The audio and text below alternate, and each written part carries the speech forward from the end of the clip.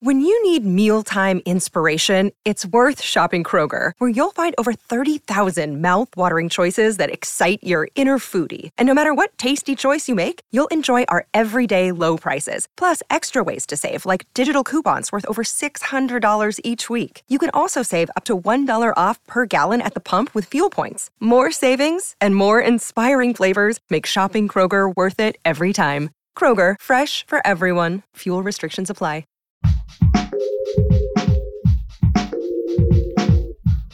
What if you could become a better person, not by working harder, but by taking one small step a day?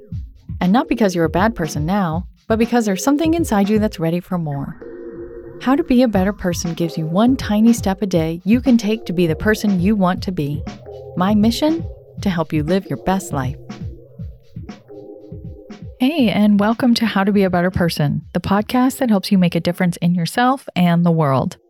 I'm Kate, your host and author of the book, How to Be a Better Person. Today's big idea is that you may think you don't have motivation to do something, but that just might be on the cognitive level. You may actually have a deeper desire to get going on something, and that deeper desire can help propel you into action if only you can recognize it. And a great way to do that is to tune in to the signs that you might be getting. Here's an example. This year, for the first time in many, many years, I am observing a dry January. No wine, no cocktails, no nothing. Not because I want to be virtuous or even because I think it's a healthy thing to do, but because it's something I realized I really wanted to do. And I knew that because I kept getting these reminders. First, I talked to a friend who said she initially quit drinking for a month, and then she was feeling so good that she decided to keep it going. That was the first thing that caught my attention. Then, a couple weeks later, we had friends over, and one of them was off the sauce for a while, and again, my ears perked up when he was talking about it. Then, my conscious mind kicked in and said, "Not me," and I poured myself another delicious cocktail. But that night, I woke up feeling like a baked potato. I was so hot, because I noticed that alcohol makes hot flashes worse. And I could not get back to sleep. I think I slept a total of 2 hours that night. So that was 3 signs, and I decided to trust them. I got on board the dry January train that very next day, and I gotta say, it feels really good. I've definitely been sleeping better. Oprah said you can either take the tap your intuition is giving you, or wait until you get the 2x4. These signs that I'm talking about are the taps. Maybe if I hadn't done dry January, I might have gotten a 2x4 that looked like doing or saying something I really regretted. I would have lost so much sleep, maybe, that I would have been vulnerable to getting sick. Or maybe I would have just been disappointed in myself for not doing something I was longing to do. I'll share how to notice and trust the signs you're getting right after this short break. Feeling calmer and more patient doesn't just happen on its own. It's something you've got to practice, and in the middle of a pandemic, that's not easy to do. Unless you have a meditation app that makes it super easy to devote a few minutes of your day to yourself. That's what Headspace does. Listening to their Basics meditation series in the mornings before the kids are up has gotten me through these tumultuous weeks and helped me be more present with myself and my family, which helps all of us feel more even-keeled. You deserve to feel happier, and Headspace is meditation made simple.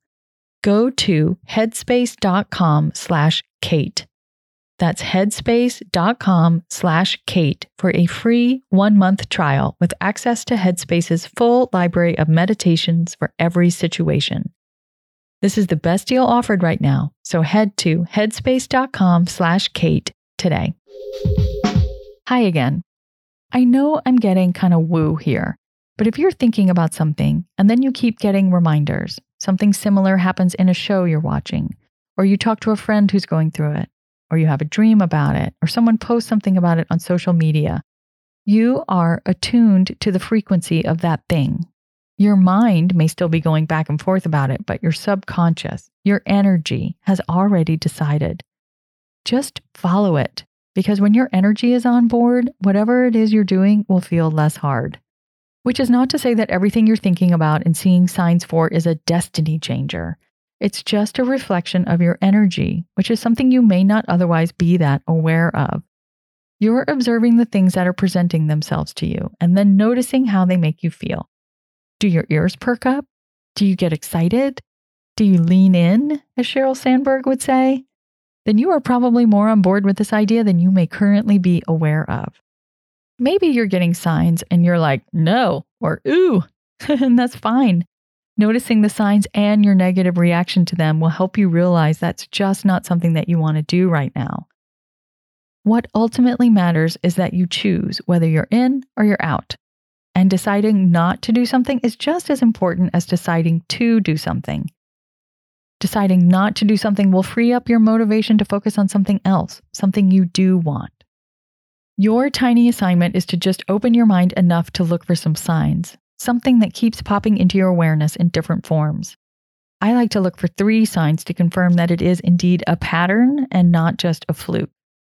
And then ask yourself, when I recognize the signs, am I drawn toward them or repelled away from them?